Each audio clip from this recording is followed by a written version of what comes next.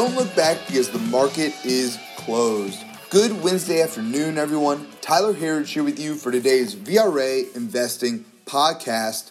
After what looked to be a slightly lower open this morning is in futures trading, our markets rallied to finish near the highs of the day today, having a strong day. And folks, exactly like we're talking about here, these pauses for our markets looking to be short and sweet. And there's really one primary reason for that. There's some other reasons as well, of course, improving economic outlook after coronavirus insanity. But the level of global liquidity we talk about here every day, $20 trillion in global stimulus, fiscal and monetary policy going into the system. Now that $1.9 trillion plan that the Biden administration has put forward is being voted on. I'm going to talk a little bit about that here in a second. But then there's the other two plans they're talking about as well for an additional $3 trillion for infrastructure, another $3 trillion for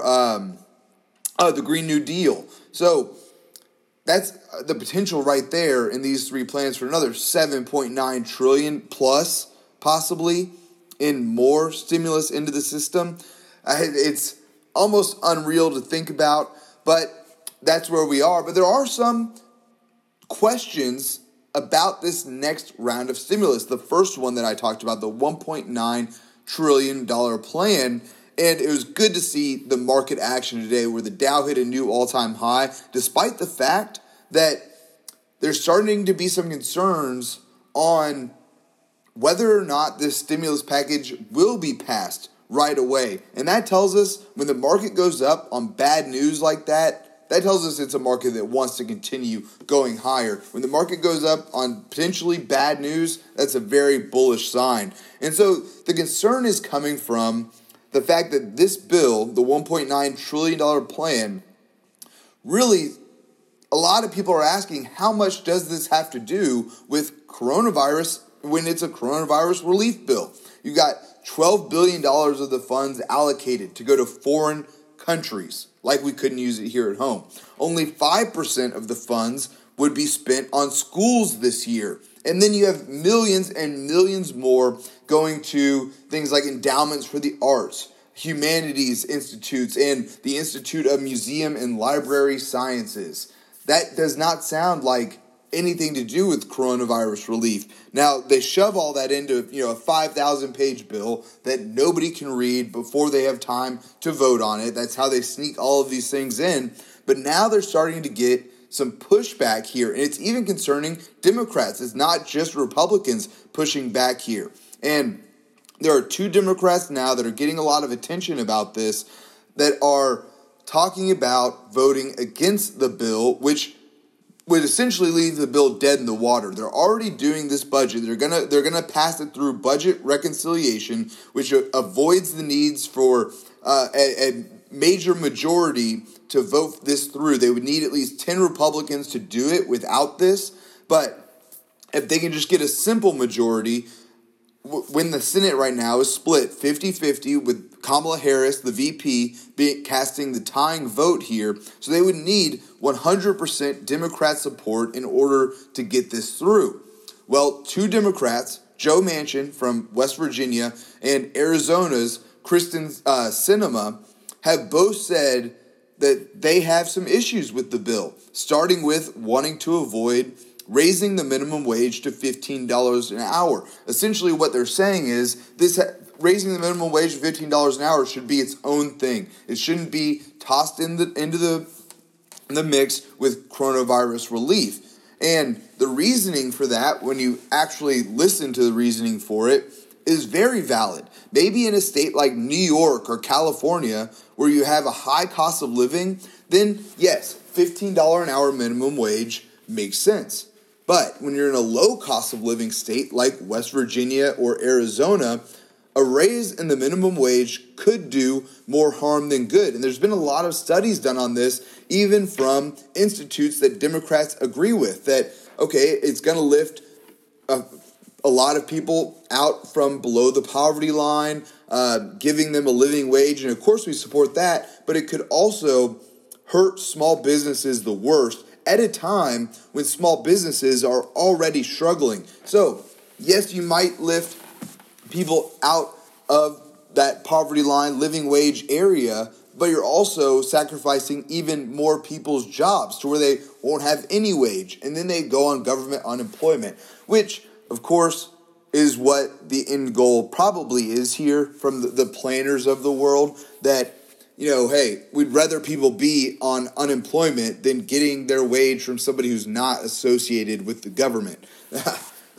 But there's a few other problems in this bill that are being talked about as well.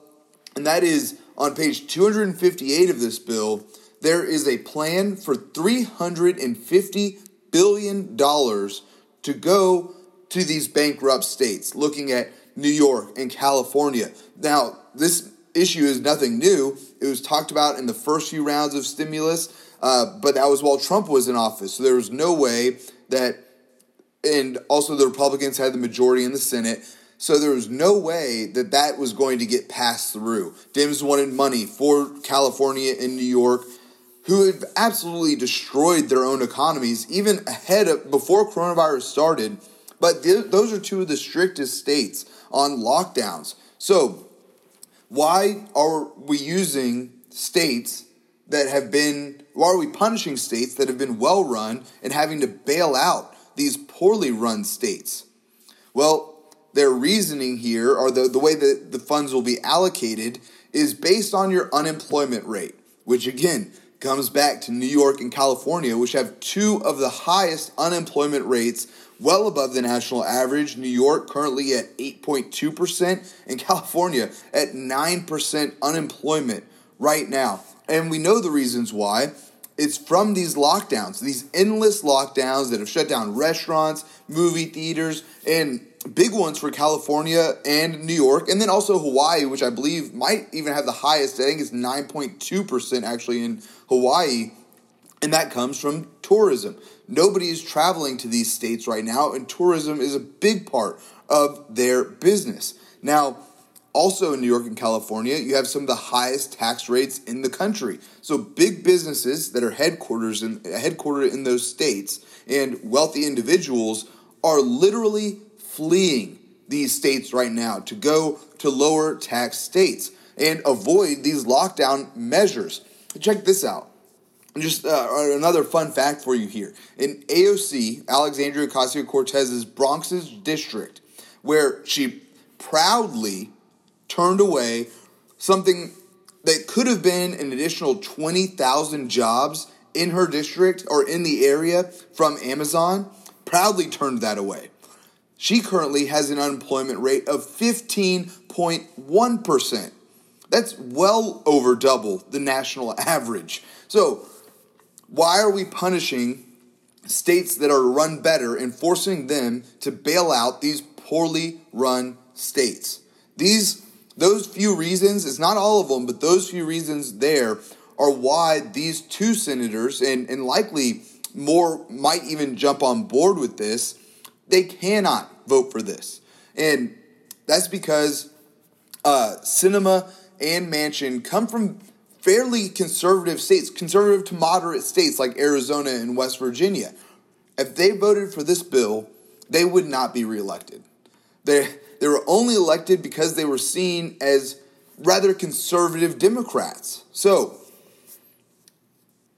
the fact that, again, going back to the market here, that the market wasn't down on any of this news starting to come out, we're going to see more of it, I think, just continues to show the strength of this market. So we'll see what happens with this bill. We'll be reporting on it here as well. Because the stimulus like this does affect the market. But on a day like today, it didn't seem too much. When you have the Russell 2000 up 2.38% today, on a nice day to 2,284. Then you had the Dow Jones crossing above 32,000 for the first time ever today.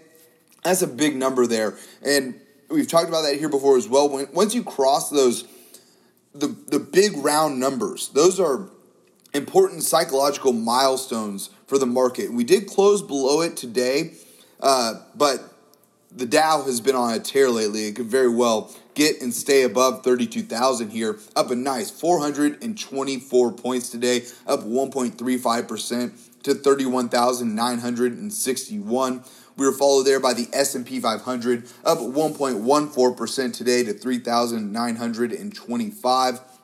And lastly here, the NASDAQ, which was our laggard going into the morning as well, still having a nice day, up almost 1%, 0.99% to 13,597.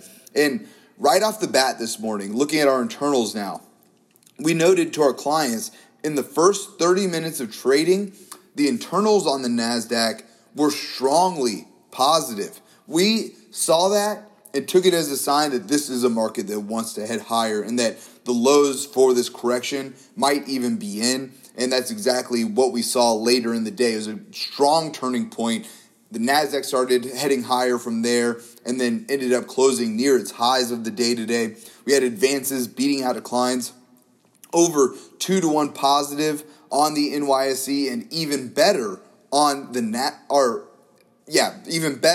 NASDAQ today. So strong numbers when we had a couple days in a row of negative internals from especially the NASDAQ. Then looking at new 52-week highs to lows coming in strong. 771 stocks hitting new 52-week highs to just 34 hitting new 52-week lows. That is some serious outperformance there. And then lastly, volume. Strong across the board. Over 3-to-1 positive on the NYSE, over 3-to-1 positive on the NASDAQ today as well. So strong numbers from the internals. That's what we want to see from this market. And when you saw negative internals like we've seen this week, it's easy to see that and start getting a little bit concerned. But as we talk about here with our clients a lot, until we start to see numbers that are the big numbers on negative days, like an 8-to-1 negative volume, 7-to-1, 8-to-1 negative volume on NYSE and the NASDAQ, we really won't start to be concerned here until we start to see those levels. Looking at our sectors on the day today, we got some strong numbers here as well. 9 out of our 11 S&P 500 sectors finishing higher on the day. And we saw sectors hitting all-time highs here, or at least post-lockdown highs as well, which is exactly what you want to see. A lot of people talking about this now. New highs beget new highs.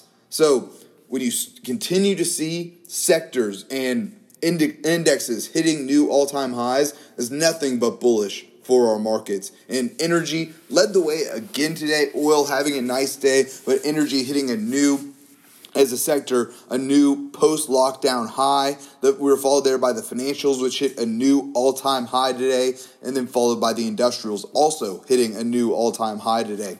After that, we had tech, which was up nicely, and it was good to see the semis having a strong day today. Almost 2-to-1 outperformance here from tech to the semis. Semis up 3.22% on the day. After there, a little bit of a correction. Now getting back into the range of all-time high territory, just 8 points away from a new all-time high there in the semis. So strong day today from the tech sector as well, is exactly what you want to see. And then followed by materials, consumer discretionary for our leaders on the day today. Our two laggards were utilities. Likely has a lot to do with the rising rates that we're seeing right now. They're the biggest borrowers in the country, so rising rates do hurt their business. And then consumer staples.